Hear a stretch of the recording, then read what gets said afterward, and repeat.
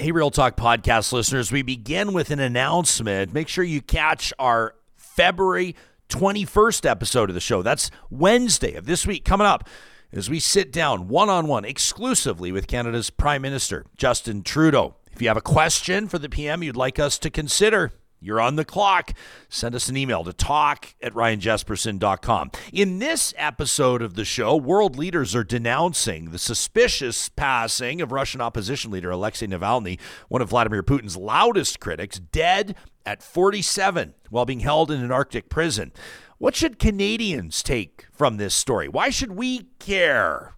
Charles Adler opens with the story of a Canadian family that moved to Russia to escape a gay dictatorship before putting this high-profile death into perspective. We then get into Pierre Poilievre as a religious hustler and a proposed divorce between the Alberta and federal NDP. Let's go. This is a relay project.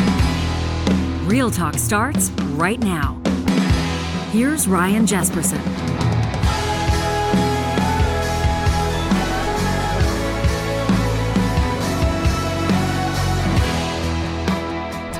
Welcome to this episode of Real Talk. In just 30 seconds or so, Charles Adler, as this is the first episode of the week. He joins us the first episode of every week. Sometimes we'll talk politics in our region, our home province of Alberta. Sometimes we'll talk about stories across the country, and sometimes we'll focus on international stories. That's the case with our lead today, the alleged murder of longtime Putin opponent, perhaps his most outspoken critic, Alexei Navalny. It was 2 days after Valentine's Day on February 16th when the prison where he had been held captive, you may have heard about this, a prison in the Arctic Circle. An announcement came there that the 47-year-old had been found dead. Now, of course, the world had watched this saga for a number of years as he had been detained, arrested many times, poisoned, allegedly. He had gone missing for 3 months, missing from prison back in December, just a few months ago. So obviously the awareness was there that someone who was such a prominent critic of Vladimir Putin could ultimately meet the end that so many have before. This is present day. This is happening in front of the world's eyes. So what should be the world's response? We'll ask Charles Adler why this story matters to Canadians, or at least why it should, coming right up. This episode of Real Talk is presented by Rello. The reminder to those of you tuning in right now that are dreaming about a new career, sick of what you're doing now, you love the idea of leaving cubicle life behind for good, stepping into a situation with unlimited earning potential. Have you considered a career in real estate? You can get started today by enrolling with Alberta's top real estate school. That's Rello, R-E-L-O. They'll support you every step of the way, from studying for your licensing exam to getting that license and then beyond. Plus, with Rello, you can study 100% online, which means it's bound to work with your schedule, no matter what your schedule looks like. Right now, an amazing offer for Real Talkers. You can save 20%, knock 20% right off the cost of any Rello course with the code REALTALK. That's promo code, all one word, REALTALK, when you get started today at rello.ca. Legendary talk radio host, Emmy Award winner Charles Adler joins us the first episode of every week. No different this week as we say hello on the heels of the Family Day long weekend. Nice to see you, Chuck. The passing, I can't right now automatically call it the murder of Alexei Navalny. Of course, his body's not yet even been released. I'm not sure how many people have faith in the process, but his death, I think a lot of people feared that this was an inevitability. And there you have it, February 16th. Yeah, whether you call it a murder or not, I mean, sometimes in the journalism world, you're not allowed to say that something is a murder unless someone has been convicted of murder. But whether you call it that or not, it's obvious that Putin wanted to rub this guy out. And you don't try to poison someone years ago. You don't send them to the Arctic Circle. You don't send them to the Gulag because you wish them well. And after he dies, and hundreds of people want to lay flowers in the streets of Moscow in a very special spot to honor the late Alexei Navalny, the late freedom fighter. When hundreds of people want to lay flowers and they get arrested and they get thrown into police wagons. I mean, it's you don't have to be an expert on dictatorship, an expert on authoritarianism to know that this guy Navalny was a bulwark against authoritarianism, and in the end, he martyred himself. I don't know how to be an Alexei Navalny. I don't know how to have that courage. I don't know how to take those kinds of risks.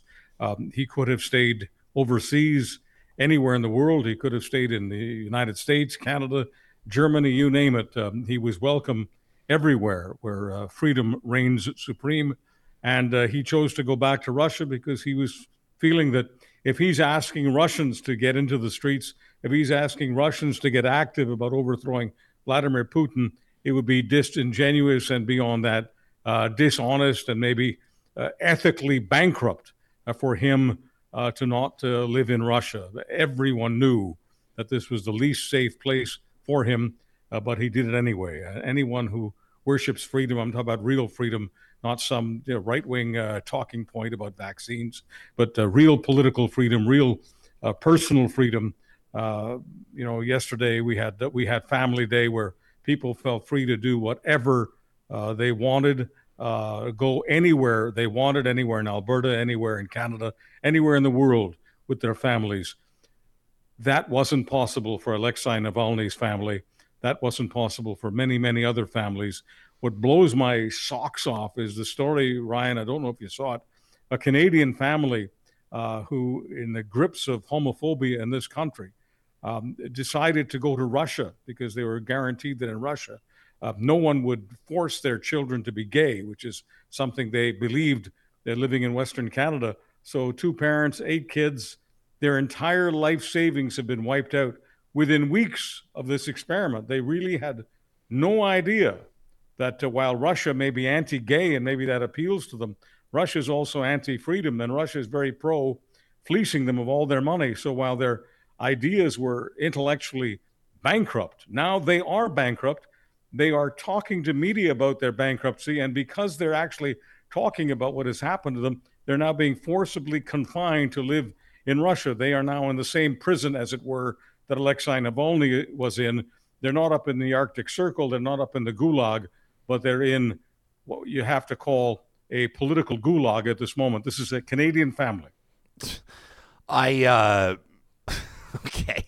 I mean, the beauty of a show like this, you and I can swerve all over wherever we want and talk about it, whatever we want. And so I'm just like Googling this as you're talking about it. This is the first I've heard of this. Now, the interesting thing is that this story, Johnny, feel free to show my screen as I'm doing this Google search. There it is. It's not, I mean, it's not even like on any legit, I'm not saying the story's not legit, but no legit news outlet is carrying this story, or at least discussing it right now. I don't know, maybe just because it seems so ridiculous, or maybe because I was all over this on my podcast last week. They're a real Canadian family. They speak real English. Okay, they think of themselves as. I'm sorry. I said, "Oh, I see. Okay, real English." They think of them. Yeah. They're the real thing. They're from Western Canada. They're very, very strict evangelical Christians. They believe, like a lot of people do in this country, in the United States, elsewhere, that the education system, that our political system is stacked against them and wants to make their kids gay. They're paranoid about it, and they heard from several reliable sources that Russia may be a lot of things, but it's not pro-gay, and everyone knows that, and that official homophobia in Russia appealed to them. Wow. Yeah, this is the Feenstra family. Arend Feenstra is the dad, Anissa, his wife. And look at this. We didn't feel safe for our children in Canada in the future anymore. A lot of it, as you said, this is a quote, as apparently, I mean, he apparently told Russian media this, quote, "There's a lot of left-wing ideology, LGBTQ, trans, just a lot of things we don't agree with that they teach there now, and we wanted to get away from that for our children." So they took their kids to Russia. Okay. Well, I didn't expect to talk about this, and I'm just trying to decide if I want to keep it classy or like. I saw the story as well. It feels more like Ryan. I could go to another ripple on this, and that's Jon Stewart, who I think you think of as a credible person, and Jon Stewart on the Daily Show last night was saying he's back on the Daily Show once a week on Mondays, kind of like being a guest on your show first Monday of every month. He's the guy on the first Monday every week on the Daily Show. Anyway, Jon Stewart was talking about the difference between Putin and those people who are in the States, in Canada, and elsewhere who are loving Putin. And from his point of view, in the old days, the Cold War was all about communism versus capitalism. And he thinks there's a new Cold War. Let's call it wokeism. He calls it wokeism versus anti-wokeism. And Putin is a hero to a lot of people who are very anti-woke. And he ties that to Tucker Carlson being in Russia last week, fawning all over the fact that Russian groceries are really cheap, a lot cheaper than they are in the States, of course, omitting the fact that people in Russia make a sliver of what people do in America. So yes, in all countries, in all countries where people make nearly no money, groceries are cheaper than they are in countries where people are making middle-class incomes. Yeah. I mean, this is just for those that are watching on YouTube. We have a photo of this family here, the Feenstra family. I feel terrible for the kids. Obviously, this is we talk in political terms of low information voters. This is a guy I think that probably is making low information decisions. He and his wife, but you feel for the kids that moved to Russia, found themselves surprised in the reading I've done in the last 45 seconds that their bank accounts were frozen. That's what I was going to bring up. The Russians deemed their activities to be suspicious. Even the Russians can't figure out what the fuck these guys are doing. Yeah, apparently they took a lot of their income and put it into a Russian bank, and then it was flagged because it was so much money coming from overseas into a bank, and so now they've got no dough. Yeah, but Justin, rightfully cynical in our chat as well, talking about Russian propaganda. But I don't even. I mean, this is just like kind of a wake up call, I guess. This brings it back to the central theme that you're obviously making, which is that there's a lot of people around the world that don't take the threat of Vladimir Putin seriously, and it didn't happen with his war in Ukraine, right? It didn't happen with this. Ryan, I get email, I get all kinds of contacts from people who ordinarily, because in the old days I could have called them all morons and loons. That's not fair, and that's not true. Many people who are ordinarily, they're living everywhere, including Alberta. Ordinarily, they're totally straightforward, knowledgeable, reason-based people, but they fall in love with certain ideologies. Because as I've said a gazillion times, ideology poisons everything. And so you've got people who are poisoned by this idea that Putin is a good guy because Putin represents an ideology, call it anti-woke, call it anti-gay, call it white nationalism. In Putin's Russia, leadership is almost all white. It's almost all white male.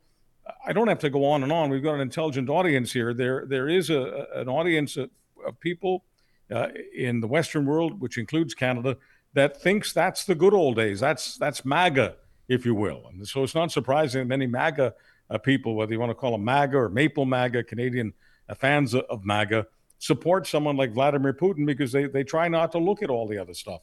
And because they end up supporting Putin, they also end up supporting Putin's propaganda. And the number one piece that we focus on in this part of the world is the propaganda that Putin didn't really invade Ukraine. He's liberating Ukraine from Nazism. Now, you're talking to a child of the Cold War here. So, I mean, I lived in the country right next door to Ukraine. And when the Russian tanks came in and slaughtered many of my friends and neighbors in the streets of Budapest, the capital of Hungary, they didn't say that they were slaughtering Hungarians. They didn't say that they were putting down an uprising for freedom. They said they were liberating Hungary from fascists, liberating Hungary from Nazis. So the Putin's people, whether they're called Soviets, Russians, it doesn't matter. The Putin philosophy for years has been just tell people we're not crushing anything. We're not crushing human rights. We're not crushing people. We're liberating them from fascism, liberating them from Nazism. Right on the heels of news of Navalny's death, Tucker Carlson finds himself at the World Government Summit doing an interview. And, of course, everybody wanted to know about his recent interview with Vladimir Putin and how he was processing it, being at the Kremlin and talking to this guy when, this happens, this alleged murder, or let me say this high-profile death, wink, wink, nudge, nudge, immediately after. And if you haven't heard it yet, Tucker Carlson's response may blow your mind and it may not. Here's what he said. I'll use the devil's advocate. But advocate away. Yes. Okay, I'll tell you. You should challenge in the rules of an interview, and you're a master in your business. It's not for me to give you a lecture about that, but you should challenge some ideas.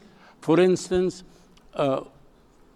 you didn't talk about freedom of speech in Russia. You did not talk about Navalny, about assassinations, about restrictions on opposition in the coming elections. I didn't talk about the things that every other American media outlet talks about. Why? Exclusively. Yes, this because is my those question. are covered, and because I have spent my life talking to people who run countries in various countries and have concluded the following: that every leader kills people, including my leader. Every leader kills people. Some kill more than others. Leadership requires killing people. Sorry. That's why I would want to be a leader. That press restriction is universal in the United States. I know because I've lived it. Ask my former, I've had a lot of jobs. And I've done this for 34 years, and I know how it works. And there's more censorship in Russia than there is in the United States, but there's a great deal in the United States. And so, at a certain point, it's like people can decide whether they think, what countries they think are better, what systems they think are better. I just want to know what he thinks. That was the whole point. So, basically everybody kills people. Leaders kill people. Yeah, Trump said the same thing a number of years ago when he was asked about Putin. He said, yeah, he kills people. Everyone, we do the same thing. Here's a simple thing that everyone can understand, especially, I'm talking in Alberta right now, which is a province that absolutely depends on the export of energy. It's the energy capital of Canada, and Alberta exports energy to the world. Russia's number one export is not wheat. It's not natural gas. It's not oil. It's not any of the various minerals that Russia is wealthy with. Russia is a wealth. If Russia was run by a Canadian style, a British style, an American style government, Russia would be one of the wealthiest countries in the world per capita, okay, because they are absolutely rich in resources. But Russia's number one export isn't a resource, isn't a natural resource. It's a human resource. Tens of millions of Russians have left Russia just in the last 25 years since Putin has been running the joint. And Russia exports people every day. One of the fortunate things about this unfortunate dictatorship is they still allow people, other than Navalny, but they allow many people to leave Russia. So all you have to ask yourself, if you're following the Tucker Carlson morally neutral, everybody does it routine, is how many Russians have gone to live in the United States in the last 25 years? And how many Americans have gone to live in Russia in the last 25 years? I've said this before on this show. If you can reduce things to mathematics, if you can get to the math, you can get to the truth. But if you avoid the math, you're avoiding the truth. So no, Russia and the United States are not the same when it comes to freedom of the press and freedom of expression, freedom of speech. Russia are not the same when it comes to freedom of opportunity. Russia is not a land of opportunity except for a handful of oligarchs, a handful of billionaires. Russia is not a land of opportunity for the average Russian. America and Canada are. I get that we have problems. I get that some people want to call Trudeau a dictator and they want to call Biden a dictator. I get the politics, but I also get the mathematics of coffins, okay? Russia builds a lot of coffins, more coffins per capita than most countries in the world. Most people in Russia die before they hit the age of 60. There's a reason for that. And when it comes to exports, Russia exports human beings like nobody's business. We don't. America doesn't. Not like the Russians do. I can't make it any simpler. There's obviously a lot of, world leaders, I saw in Lithuania, in other words, calling for meaningful sanctions from the West towards Russia. And you kind of wonder ultimately how and when this ramps up and ultimately where this goes. You've got an American election coming up, and I want to pick your brain on what that really. By the way, before we go any further, I wanted to note that was Egyptian journalist Imad Eldin Adib that was interviewing Tucker Carlson at the World Government Summit. I wanted to note that interview and the source of it. But we'll talk here about the implications of the American election in November. It's looking like shaping up like it's going to be a rematch, Biden v. Trump, and a really interesting interview with Jen Psaki. Obviously, everybody around the White House knows her. Has done a lot of work with Joe Biden, obviously on the press side of things. Now hosting a highly rated show. She sits down with John Bolton, who's Donald Trump's former national security advisor. So consider the source. And here's what he tells her over the weekend of what a Trump presidency looks like, how it lands with the Kremlin. We'll get your take on this, Chuck, in just a second. You start with Trump saying that Russia can do whatever they want as it relates to NATO countries. It continued with a complete standstill on aid to Ukraine, something they desperately need given the progress Russia's made even over the weekend. It ended, of course, with the death of Alexei Navalny.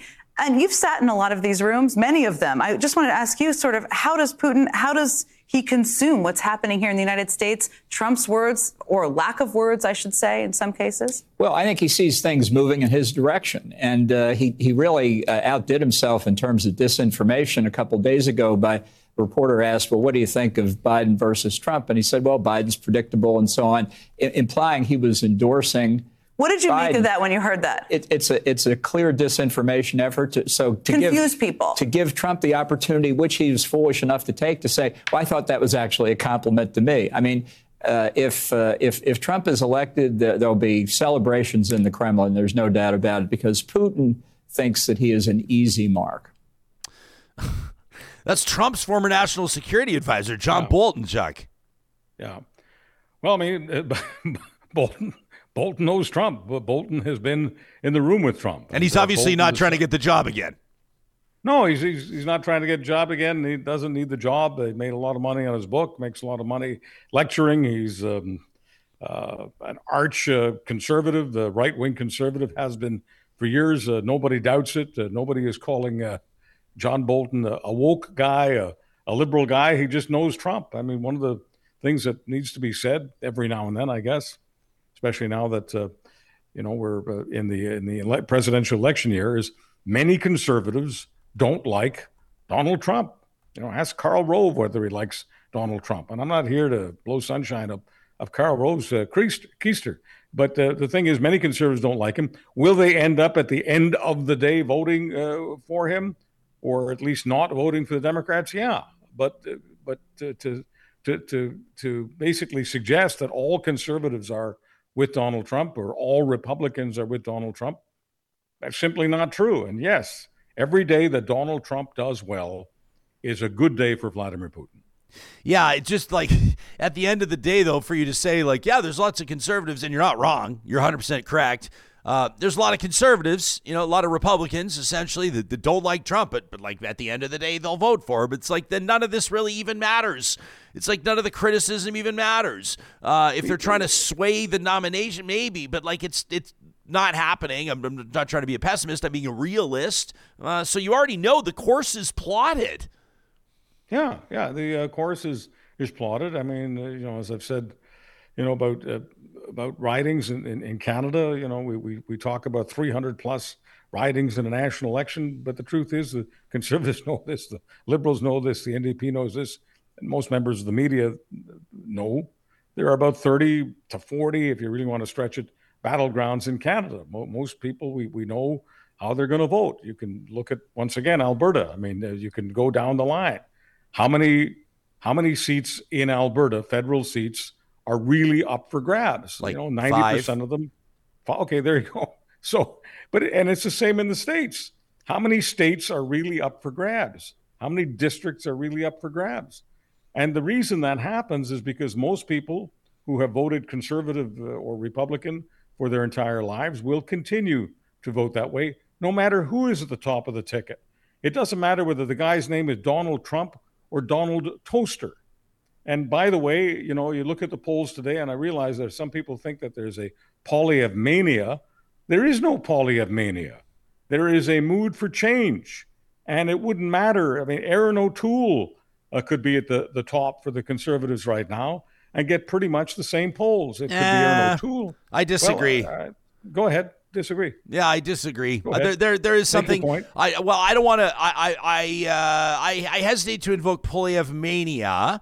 In the context of Beatlemania, though, to be fair, Trudeau got the tag. The Canadian media talked about Trudeau mania in the 70s and again in, in the early 2010s into 2015. But I just think that Poilievre has a certain charisma and he has a strategy and a game plan that's landing much differently than Andrew Scheer had, than Aaron O'Toole had. And it's just obvious. It's obvious in membership sales. It's obvious in fundraising. It's obvious in the media production that his own team is putting out. It's obvious in his snarkiness. Like Andrew Scheer kind of tried to be snarky but couldn't pull it off because he has those cherub cheeks and nobody could quite take him seriously. He was the guy that like he would have a biting line, but you'd be like someone scripted it in a back room and it didn't ever land kind of how it was supposed to. And then everybody knew that Aaron O'Toole was a reasonable and nice guy. And Aaron O'Toole's pretty well respected, I think, across the political spectrum for the most part,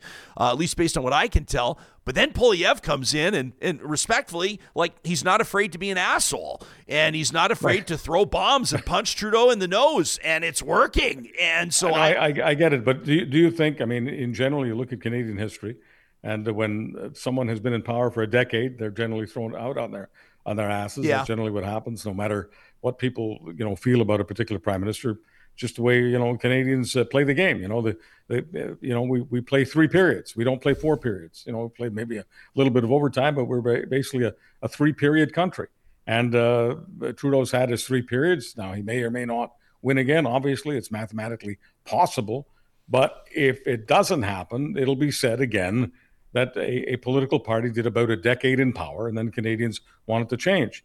On the margins, is Poilievre worth a few more seats than Aaron O'Toole? I'll be happy to hand you that. But if you're telling me that Poilievre is the reason that there is a mood for change in the country, that I would have to dispute.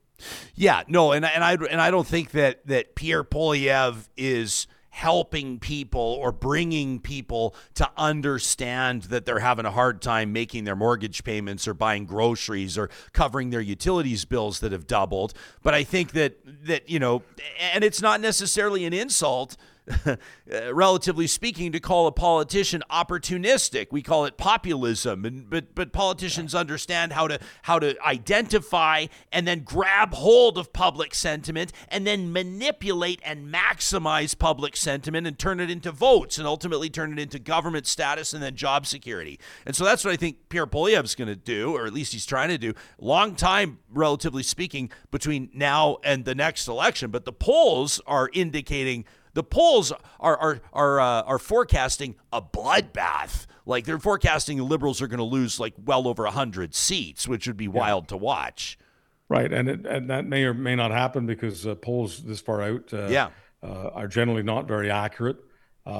However, I think if the roles were reversed, if Poilievre was in power for the last 10 years, then any Liberal coming along, no matter what their name, no matter what people may think of them, any Liberal coming along would run a similar campaign. It might not be exactly the same in terms of how it looks on video, might not be the same on social media. The guy, woman, man, whatever, might not try to be an asshole, as you say. However, they'd be running the same campaign. They'd say, Canada is less affordable than it should be. It's less affordable than it used to be. How do you feel about that, Mr., Mrs., Ms. Canadian? Are you better off today than you were 10 years ago? No. Well, then, it's time for change. I mean, I don't mean to be simplistic about it, but that stuff works. And the idea that the average Canadian is paying attention to all of the Poilievre videos, I don't think so. I think the average Canadian is paying attention to the price of groceries and the price of rent and the price of mortgages. And that's what's working. On the margins, I agree with you. Poilievre's able to raise more money, more awareness, control the conversation, et cetera, et cetera. And that may be worth an extra 20 seats to the Conservatives. But I don't think it's the difference between staying in opposition or moving into government. Well, yeah, there's an interesting Globe and Mail piece. I want to talk to you about this when we come back. We're going to press pause for a quick second so you can top up your coffee or your chocolate milk or whatever you're crushing today, Chuck. A Globe piece that sort of takes aim at Trudeau and his style of governance, or the tone that he's set. In particular, his invoking the word unacceptable again and again and again. I had a buddy pull me aside. We were down in Calgary on the road over the weekend for the Family Day weekend. A guy pulls me aside, moderately aware politically, very savvy as an entrepreneur and a business person. And he said, I just think, and he's probably not wrong, he said in times like this, when times are tight for everybody and everybody's sort of trying to stretch their dollars as much as they can, they don't care so much about the politicians' commitment to the so-called social stuff. And I thought, this is something I'll put in front of Adler. Because if you look at what Trudeau's tried to do over the course of his years in government, coming at 9 years or so right now, a lot of it has been the quote-unquote social stuff. And virtually none of Poilievre's stuff is the quote-unquote social stuff, right? It's more the bottom line stuff. And you wonder politically,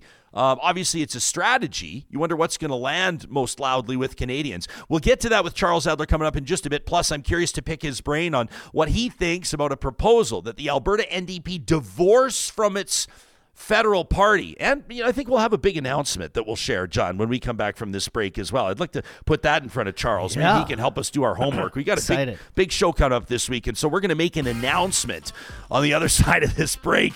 In just a second, you've probably been paying attention. Have you seen this news about strike action in Edmonton? This is CSU 52. The union is urging Edmontonians to reach out to your councillor, your mayor, to implore them to head back to the bargaining table and avoid a work stoppage. If there is a work stoppage, if this thing goes down, who are we talking about? 911 operators, 311 operators, people that work in permits, staff at rec centers, staff at libraries, inspectors for buildings and businesses, animal control, payroll and procurement, bill payments to vendors would halt, IT. The city would have some real problems there, so they're not messing around. If you'd like to show your support or learn more, you can check out edmontonforeveryone.ca. This message is presented by Civic Service Union, CSU 52. Our friends at Friesen Brothers want to remind you that they've got specials going on all through the month of February to show their support for Heart Month. Friesen Brothers is proud to partner with the University Hospital Foundation, fundraising for the Mazankowski Alberta Heart Institute. We call it the Maz. Friesen Brothers very pleased to provide all their communities with chances to pursue healthy eating habits, a wide range of heart-healthy choices through the store, fruits and veg, lean meats, fresh fish, nutritious grains, and of course the meals prepared by their Red Seal chefs as well. You can check it all out in their flyer. Look for the Heart Month icon through the February flyer at friesen.com/Heart Month. If you're thinking of getting shovels in the ground, having your yard transformed this spring so it's ready to entertain this summer, maybe it's a big anniversary, graduation party, maybe you've got somebody's big birthday coming up and you'd love that outdoor kitchen ready to go, maybe a water feature, a beautiful pergola with some custom stonework. Hey, you don't want to leave this job to just anybody. Go with someone you can trust. We recommend Eden Landscaping. There's an advantage to planning during the off season, and it's more than just being shovel ready for spring. You ensure your spot early to make sure there's a timely and efficient transition of your landscape. Plus, if the supply chain factors in, you're going to make sure you have their materials there when you're ready to start the job. You can find Eden Landscaping online at landscapeedmonton.ca. Interesting tweet from Charles Adler over the weekend, our guest joining us the first episode of every week. He says, so when I hear Pierre Poilievre go on about Canadians who can't afford to feed and house themselves, you say it reminds me of every religious hustler I've ever met, enriching themselves by claiming they care deeply about the poor, just like the slumlords. They cared most about exploiting them. Pretty strong words. You're suggesting that the leader of the opposition, the man that would be prime minister, doesn't give a rip about the millions of Canadians he's trying to reach. Before we do anything else, I just want you to know that although the Conservatives think of me as a flaming socialist and all that, I support the Canadians' dairy industry, okay? There you go. And you got to tell people on the podcast you're crushing chocolate milk right out of the 1 liter carton. It's kind of becoming your thing on Real Talk. It is my real thing on Real Talk, and it's always happening in the second half of our game. I pick up the chocolate milk and take off the glasses. This has become a bit of a tradition. You know what I'm thinking? Hang on a second, because you know the Jespersons have very, very deep roots in dairy. Yes. We've been dairy farming we're part of the dairy cartel. I don't benefit or profit from this, but my cousins sure do. And anytime that supply management comes up on the show, you know, I'm going to get some texts from my cousins for sure. I'm thinking we get Charles Adler's weekly segment sponsored by either Alberta Milk or maybe the Canadian Milk Lobby. And in the face of all of this, you know, the oat milk and the almond milk, and what are all the other milks, Johnny? There's like all these different kinds of milks. You got coconut you've got milk, everything, you got all now. kinds of milks. Oat. It could be real talk, real milk, and we could just get you to crush cow's milk through every interview. Yeah. I like that. My idea. vegan friends will shun me, but hey, listen, I've lost a lot of business with a lot of people over the years who feel that if you're not 100% with them, and this is what I love about Canada. In my Canada, you don't have to be 100% for anything. Mm-mm. You can, you know, life is a schmorg. In a free country, you should be free. If you want to drink real milk, fine. You want to drink some real milk and oat milk or oat beverage or whatever it's called. We have both in our fridge. We have both. Yeah. You know, sometimes we have 3 different types, John. Are you an oat milk guy, an almond milk guy, and any milk guy? We're doing the oat a lot right now because oat, like a lot of these milks, you know, they seem a little healthier, but they've still got a lot of ingredients, a lot of stuff they add to it. But oat milk is the one we're doing one right now. I think it's got 4 ingredients only. Oh, so yeah, we're trying to keep it like that. There you go, Chuck. So your take on Polyev, you're essentially blasting it out there to your 75,000 followers that you don't think he cares about them at all. Well, my problem is age. You know, I've seen all these things over the years, and obviously the Conservative Party was my home. But beyond that, you know, hosting all the shows that I did, you know, generally had an NDP at the table and a Conservative and a Liberal, and it was very rare that the Conservative at the table didn't see the NDP or the Liberal talking about poverty as a socialist hustler, you know, as a left-winger, as an arch left-winger. I mean, it was very rare that the Conservative would see. And so I find it really hard to believe that Polyev gets just the real Pierre Polyev, forget the politician, that the real Polyev gets out of bed every morning wondering what he can do to help people who end up at food banks. It just it's strange credulity, to be polite about it. I just don't believe that's really where his heart is. And if people want to believe that Pierre Polyev is out to wipe out poverty, that's really one of his missions in life, it's fine. Once again, it's a free country. You can believe that. But based on my experience of the Pierre Polyevs of this world and the people who are with Pierre Polyev, the team is at work. I know the team. No, I don't think poverty is their thing. And when I do hear them go on and on about the food banks, I mean, it does remind me of all of the religious hustlers who, yes, also wanted to do business with me, especially in the United States, who always led with this idea of what they were really about was helping the poor. They weren't about raising multi-millions of dollars for their huge churches and the ministry doing radio, television, websites, you name it. They really weren't into enriching themselves. They were into feeding the hungry. Andrew Coyne had something on this. I'll show you in just a second. But just on the milk front, Kimberly has corrected us in the live chat. Obviously, she gets 2 points today. She says, what about the OG, like the original soy milk? Obviously, sorry, forgot soy milk there. And Tony quite rightfully says, if it doesn't have nipples, it ain't milk. Fair enough. I don't know if there's nipples on coconuts. I don't think so. I think milk is just a word for, you know. Yeah. So Andrew Coyne, you're like, we just can't move right on. Yeah, we just land on the nipples for a second and then touch on, and we're going to leave it there. Pierre Polyev on February 18th tweets Trudeau's radical environment minister's decision. You look at Stephen Guilbeault, the environment minister, arguably more of a target of Tucker Carlson's during his Alberta stops, during his speech in Alberta. He talked more about Guilbeault and Freeland, I think, combined than he did about Trudeau. But Polyev tweets that the radical environment minister's decision to end road building is part of a plan to deindustrialize and make us reliant on foreign dictatorships to sell us the things our government bans us from making it home. It prompts Andrew Coyne. I think it's fair to call Coyne a conservative, Charles, Yes. who tweets, "Attention, rubes," he says, "used conspiracy theories on sale now. All makes, all models, just send money." So I guess Poilievre's lost Andrew Coyne.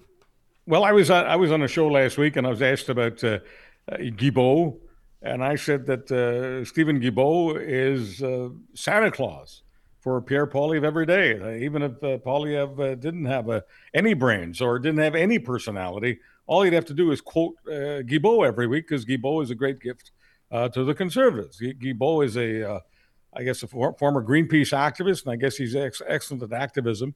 He's terrible at retail politics. He's terrible at being a minister, and when he throws stuff out about the government will not build roads, well, we know that's full of crap. No matter who's in power, liberals or conservatives federally, and federally that's the way it works. Only liberals or conservatives, with all due respect to my friends in the NDP. The NDP has never formed a government in Ottawa. And so it doesn't matter. I mean, can you find me a politician that doesn't love to build roads and cut the ribbons on roads? I mean, it's a vote getter every single time. But anyway, Guilbeault mentioned this, and I just felt that all this stuff about, well, he's cleaning it up. Well, I'm sorry, there aren't enough Zambonis in the country to clean up after Guilbeault. Nice. And I don't know why he still has a job as a cabinet minister, because there is not a single liberal I know. I know liberals, I know conservatives, I know NDPers. There's not a single liberal I know that thinks the government should commit itself to not building any more roads. Yeah, I mean, I guess probably his CV is what got him the job as environment minister, and I think he's perceived internationally as somebody who takes it very seriously. But at home, but again, listen, what's my frame of reference? Like I mentioned, I was down in Calgary yesterday, caught up with some dear friends, saw my buddy's dad, who I haven't seen in several years. Love this guy. This guy's known me since I was a little gaffer. And so we sit down and we're having a quick drink after some skating on the ODR, and talk goes to Stephen Guilbeault in the first 45 seconds. But this is Alberta. I'm down in Calgary. Stephen Guilbeault's never sort of one favor in Calgary. I don't know how they perceive Stephen Guilbeault on Vancouver Island. I'm from Quebec. Okay, I'm from Quebec.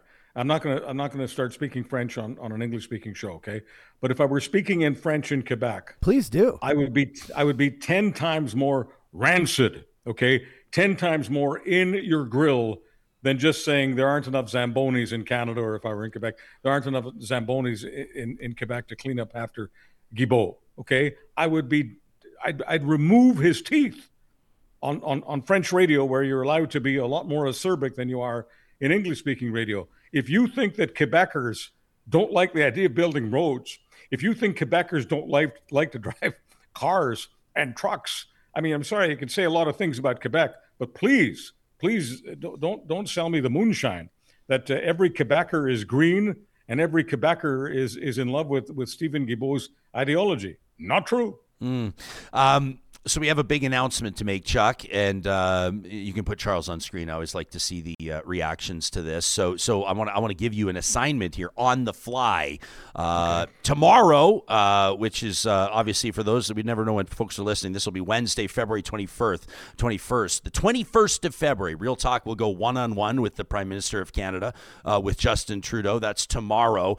Now, he's going to be making a big announcement, and we're going to be talking about that announcement. We're going to have a limited time with him. I'm going to get in as many questions as I can. If you were sitting down with Prime Minister Justin Trudeau tomorrow, what is one question that you would be absolutely certain to ask him? What is the one thing that Charles Adler cares more about getting an answer to from the PM than anything else?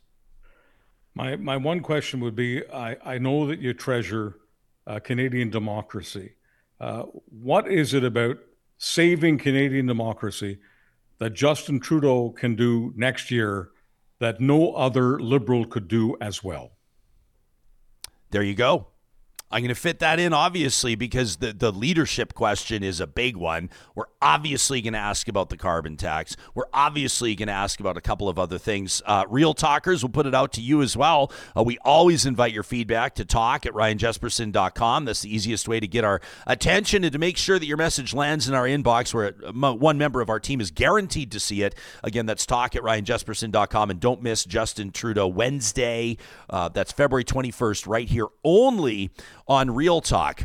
Raki Pancholi, one of 3 candidates to throw her hat in the ring for leadership of the Alberta NDP. We expect that there will probably be more, but to this point, there's 3. There's her, Kathleen Ganley, and then, of course, Sarah Hoffman. All 3 have spoken with us on Real Talk. Raki Pancholi probably making the biggest waves thus far, Chuck, I would say. She was the first to suggest that the carbon tax has lost public confidence. Alberta needs to move on, she thinks, from a consumer carbon tax. And then, by way of a news release late last week, she suggests that the Alberta NDP, my words, not hers, should consider divorcing the federal party. She quite rightfully suggests that this has been a barrier to entry for a lot of people that in Alberta may support the NDP but can't bring themselves to do it federally. I think it's a really smart move. I think that it's going to rattle a few cages. I think that the support she may lose is the support she probably doesn't have, which is the old guard establishment support that will likely support the other 2 candidates.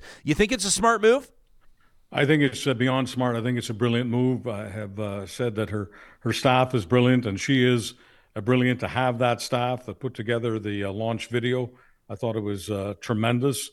It wasn't left-wing, it wasn't right-wing, it was Alberta, a love of Alberta, but beyond just a love of Alberta, a love of the opportunities that are created and can be created in Alberta with her fulsome enthusiasm. I thought that video was incredibly inspiring. I've watched it several times. And I think this is also inspiring, this business of separating the Alberta NDP from the federal NDP, this idea that if you want to fight the UCP provincially, then you have to be not just provincial NDP, but you have to be federal NDP. Makes absolutely no sense to me. It makes a lot of sense if you're Pancholi to let people know that you want to govern someday from the center, because that's the hardest mountain for the NDP to climb. They are perceived as out there on the left, and they are to the left of where most people are comfortable, and not just in rural Alberta. We know that rural Alberta is a conservative monopoly, but you still have to do well in medium-sized towns, and you obviously still have to do well in great big chunks of Calgary. So moving to the center is the smart move for anybody who wants to govern in Alberta, for anyone who's serious about government, not just having a cause. All right. And if Pancholi is serious about becoming a premier in Alberta, I think this sets her up for getting her message beyond the usual NDP territories. Now, I have no idea what the overall membership is like in the NDP. I have no idea how sacred this is to be a member of both the Alberta NDP and the federal NDP. I'm just not NDP enough to understand that. You know, I'm someone who favors the center, and I favor parties that are moving to the center. My gut tells me that Pancholi is serious about moving to the center, because my gut tells me that Pancholi doesn't just want to be the leader of a cause. I think she wants to be the next premier of Alberta. Yeah, I agree. And I mean, it's there's obviously lots of race to go, and we'll see how the dynamic changes. And obviously lots will happen between now and the middle to the end of June. But you look at we were just talking about Pierre Poilievre 10 minutes ago. And what was the one thing that I noted when I take a look at the impact that he's having? It's like membership sales, fundraising. And so if Pancholi can do that, like the whole, you're not NDP enough thing, that to me, that's you're her target audience, right? What leader is going to roll in and not put their own stamp on a party, right? That's the whole point. Yeah. People perceive me to be this enemy of the UCP. If the UCP had a more mainstream leader in the last go, I don't think you would have seen me as an enemy of the UCP. I just don't want to. I don't want to vote for David Parker, and I don't want to vote for a David Parker surrogate. I don't want to vote for the Tony Bennett version of David Parker. But the idea that I'm an NDPer is ridiculous. However, if it's David Parker versus a centrist NDPer, I guess I'm comfortable as much as it feels weird for me to say this, in that scenario, I'd be comfortable voting for the NDP. Yeah. Dwayne on here says the NDP is the closest thing to Peter Lougheed's Alberta PCs. What? All in caps. I guess when I quote what in our live chat, it should be what, because it's all caps. Says provincial and federal NDP are very different. I mean, tell that to the critics. You also have to recognize, Chuck, like there's certain non-members you're trying to reach in a leadership race, and then there's some that are just, I mean, you'd never call them lost causes, but they're not your target audience, right? Like sort of the flat earth, anti-mask, hardcore, ardent, take back Alberta crew. Racky Pancholi's not going to, nor Sarah Hoffman, nor Kathleen Ganley try to reach them. They're trying to reach the people that remember Peter Lougheed, or the people that understand that Alberta's population is growing and is diverse, and that the political parties need to grow with them and better reflect the population. That's your target. Well, in the days, when I spoke language that today, just dates me, so it's useless for a lot of people under 45. But I used to call myself a Peter Lougheed and Bill Davis conservative. These people were both people of the center. They were both very articulate, and neither of them, and I'll repeat this again and again and again, neither of them saw compromise as the enemy. Neither of them saw politics as zero sum, where you've got to smite your opponents, treat them like they're the enemy. They're not real Canadians, or they're not real Albertans. Peter Lougheed and Bill Davis had huge favorables because they never played that game. So no, I definitely see myself as a Peter Lougheed PCer, and if the NDP can be closer to to the Lougheed model than the UCP, then I'm all for them. Charles Adler joins us the first episode of every week. This week, that's a Tuesday. We'll see you again on Monday, pal. Thanks for doing it. Thank you. You can follow Chuck online, of course. You find him on Twitter at Charles Adler. I saw some folks wondering in the chat, is this Trudeau's debut on Real Talk? It is indeed not. Back on April 20th, 420 of 2021, the Prime Minister made his Real Talk debut. That was my third interview with him. This will be coming up my fourth. I've asked him about cannabis in the past two. In 2015, shortly after he was elected, I said, you've indicated a plan to legalize cannabis. If and when you legalize it, will you smoke it? And he gave me his answer there, which was to deflect. He deflected. He basically gave the I have some friends that smoke, but it's not my thing answer. And then when we interviewed him on April 20th of 2021, and you can find that in our archives, of course. What made that interview, by the way, especially notable is the verdict had just come down. The cop that was convicted of killing George Floyd, the verdict had come down 10 minutes before our interview, so we had an exclusive with the Prime Minister on that. But I asked him about 420. I said, you're the Prime Minister that legalized cannabis. What is 420, sort of what's the context of it now? How would you analyze or evaluate the success or failure of legalization in Canada? And you can check out our archives if you want to see how he answers that one. Kind of a funny moment, actually. So again, that's February 21st. That's Wednesday. The Prime Minister will join us exclusively here on Real Talk. I did see some people in the chat wondering, what about Pierre Poilievre? Would Pierre Poilievre be welcome on the show? Are you kidding me? We've invited Pierre Poilievre on the show multiple times. The door is wide open. We would basically cancel any interview except for the Prime Minister to accommodate Pierre Poilievre. And so obviously his team is aware of that, and we hope, to speak with the leader of the official opposition. Of course, the door is open. We welcome those conversations anytime. These conversations don't happen without the support of incredible Real Talk partners like our friends at California Closets. We're into February now. We're almost into March. Don't look now, but spring is knocking. And so there's two things happening. Number one, you got to make good on your plan to declutter this year. Number two, spring cleaning is coming around. Maybe this is the year that you get serious about decluttering and giving yourself back your own space. Now, whether that means maybe a Murphy bed into the home office to turn it into a guest room and make it more of a functional space, getting all your chargers organized, the junk drawers finally sorted out. Maybe you could use an entertainment center that wows your guests and keeps everything where it should be.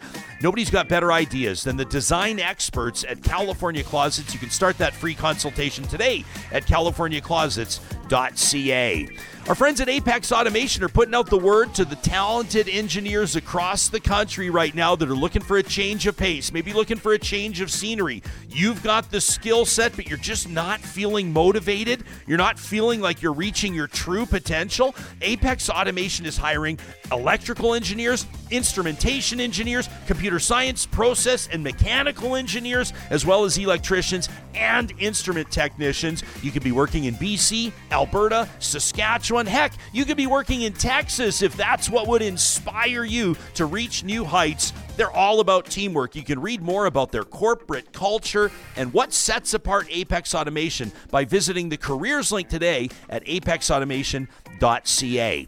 At Complete Care Restoration, they want your mind to be at peace no matter what situation you're in. Now, obviously, everybody's hoping that disaster does not strike, but if it does, if wildfire impacts your community, if you experience a burst pipe or maybe a backed up sewage, it happens. If you find mold or asbestos, leave it to the talented and certified professionals at Complete Care Restoration. They've been restoring property and rebuilding peace of mind for 25 years, and we recommend them with 2 thumbs up. You can find them online at CompleteCareRestoration.ca.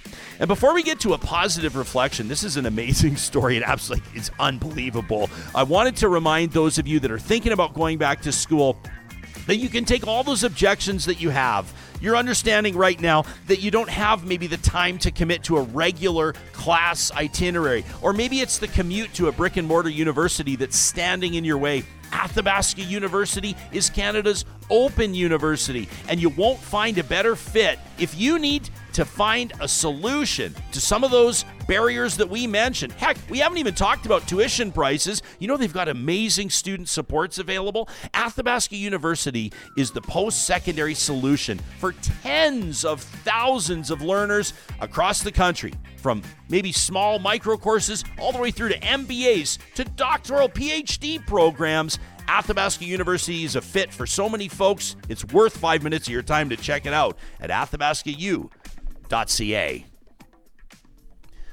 Have you thought about, if you had one question to ask Trudeau, what it might be? I thought Adler's was an interesting one. Goes right to leadership. Yeah. You know, we'll touch on that. I think today you'd like to pick his brain on. Yeah, keeping with the theme, I'll ask him what his favorite milk is. Oh, perfect. Perfect. That doesn't have a nipple. That'll get the show taken seriously for sure. Did you guys have a good family day weekend? We did. You feel like you were just, I got to say, when I came in this morning, there was just the amount of energy that met me in this room. You're back. You're back on your feet. I'm not going to lie. There's kind of a cold and a flu going around right now. It's not COVID. I tested a bunch of times, but last week I was a little under the weather, so I took the weekend to rest and relax and treated it like I was 25 again in the nightclubs when I used to come home at 5 a.m. and sleep till 4:30 p.m. I got about one day I almost got to about 10 hours sleep, Ryan, which is that's a landmark for the last 2 years. But yeah, I'm 100% now. How was yours? Yeah, not too bad at all. Yeah, just relaxed, did some skating, got out there. It was awesome. Beautiful. Awesome to take some time and actually do what the stats suggests you should do. Exercise. Like, on Remembrance Day, when you some of your buddies are like, what are you doing for Remembrance Day? Like, I'm going to get the drywalling done. It's like, well, like maybe we should participate in some remembrance. It's like on Family Day. Kind of felt like we've got to make sure we spend some time with our family. Of course. I've got a real sort of something that annoys me a little bit. And Bushwriter pops this into our YouTube live chat, says, Pierre Poilievre has 401,000 YouTube subscribers, but who's counting, right? 401,000. Why would he come on this channel? What an interesting bit of logic there. Like, why would a politician make themselves available to address an audience and discuss, issues that impact Canadians in a province that, typically is obviously pretty keen to hear from him? Why would he possibly do that? I hope that our attitudes haven't gotten to that point where it's just clout, where it's like, because a politician has built up their own following on social media, they don't participate in debate, or they don't participate in interviews, or they don't make themselves available to reach people that they might not otherwise reach. They don't, put themselves up for an exchange of ideas that could inspire the electorate or get people thinking about political priorities. I hope we've not gotten to that point where we're just counting who has more YouTube subscribers. Because if that's the case, then Trudeau's got the bigger flex on Poilievre. I mean, if we're going to start acting like we're on the playground and we're going to start counting Twitter followers and who deserves to talk to who, Trudeau's numbers dwarf Poilievre's. Now, of course, you could rightfully invoke polling, and we'll talk about that tomorrow. But I would love an opportunity to chat with Pierre Poilievre. Some of you are saying, well, maybe he'll do it closer to the election. I hope so. The door is always open. I mean, if this show is anything, it's a show where ideas can be debated and discussed, where you're going to hear from people from across the political spectrum and otherwise, and hear different opinions as you form your own. And we love feedback from people that indicate, and don't think that we haven't noticed a whole bunch of new names in the chat, a whole bunch of new names in our email inbox. It's really exciting. It's encouraging. Make sure you tell your friends as well. If you found this talk show and you found something that maybe wasn't on your radar before, which was an exchange of ideas in a respectful, reputable fashion, then we'd love if you'd share it with others. You can, of course, subscribe to our YouTube channel, hit follow when you find our podcast, and when you like and share our content, we really appreciate it. As we wrap up the first episode of every week, we understand for some people, you're coming back from the long weekend, you're kind of feeling like you got a case of the Mondays on a Tuesday. Our friends at Kubi Renewable Energy, they're all about turning that trend around. That's why every week, the first episode, they give us a chance to say no to negativity, to harness positive energy and renew our faith in humanity. It's Kubi Renewable Energy presenting Positive Reflections, and we absolutely love this story out of the Fort Worth Zoo in Texas. I'm going to tell you the details for those of us on the podcast, but Johnny's got a few photos that are going to blow your mind. So, human doctors stepping in to perform a rare emergency C-section on a gorilla mom. A gorilla! She went into labor 5 weeks early, and this kind of shows out of this Fort Worth Zoo in Texas. This is Sakani. Sakani is the mama, was showing signs of a pregnancy complication. It's called pre-eclampsia, but I don't know anything about it, Johnny. But basically, the zookeepers called in a team of gynecologists, that have human patients, okay? Yeah. They usually spend their time looking after humans to assist with this urgent delivery. And they determined as they arrived at the zoo that if it was a human woman in the same condition, if they wanted to save the life of both the infant and the mom, it required an emergency C-section. And so these human doctors, working alongside veterinarians, obviously, performed this operation 5 weeks before term. They said many of them, including Dr. Jamie Walker-Irwin, who led the surgery with Dr. Robert Ersprung and Dr. Dennis Okigrosso, none of them had ever worked with primates or apes before. This was a first, but they said that this was easily, I'm getting chills talking about this, the highlight of their careers, like with apologies to all the humans they've helped. They named they named this beautiful baby Jamilia, which means beautiful in Swahili. It didn't hurt that one of the doctors' names was Jamie as well. This is the third gorilla birth in the zoo's 115-year history. Just the third birth and the first to be born via cesarean section. Unbelievable. They say now out of the Fort Worth Zoo that the beautiful baby and mama are are basically recovering well. And they say that there are some challenges, like mama's having a bit of a tough time reconnecting with baby, but they say that the outlook is completely positive and they expect this beautiful baby gorilla born in Fort Worth to live a long and happy life. Beautiful. Absolutely love that story. We hope that it brought as much of a smile to your face as it did to ours. If you have a positive reflection, this could be something somebody said to you, a random act of kindness, a pay it forward story. Send it to us, talk@ryanjesperson.com. You could see it featured in a future episode of Real Talk presented by our friends at Kubi Renewable Energy. You can get a free solar quote today at kubienergy.ca. As mentioned, we'll be going one-on-one with Prime Minister Justin Trudeau. That's tomorrow. That'll be Wednesday, February 21st. Stay tuned to our social media channels for updates on that interview. And thanks for making this episode of Real Talk part of your day. We'll talk to you soon.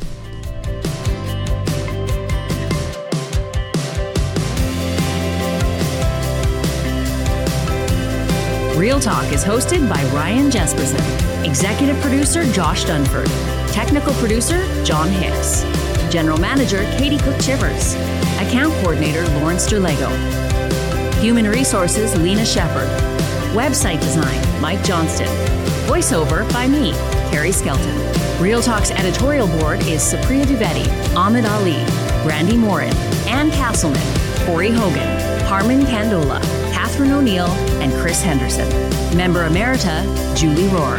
Real Talk is recorded in Edmonton, Alberta on Treaty 6 territory, the traditional and ancestral territory of the Cree, Dene, Blackfoot, Saulteaux, and Nakota Sioux, home to the Métis settlements and the Métis Nation of Alberta.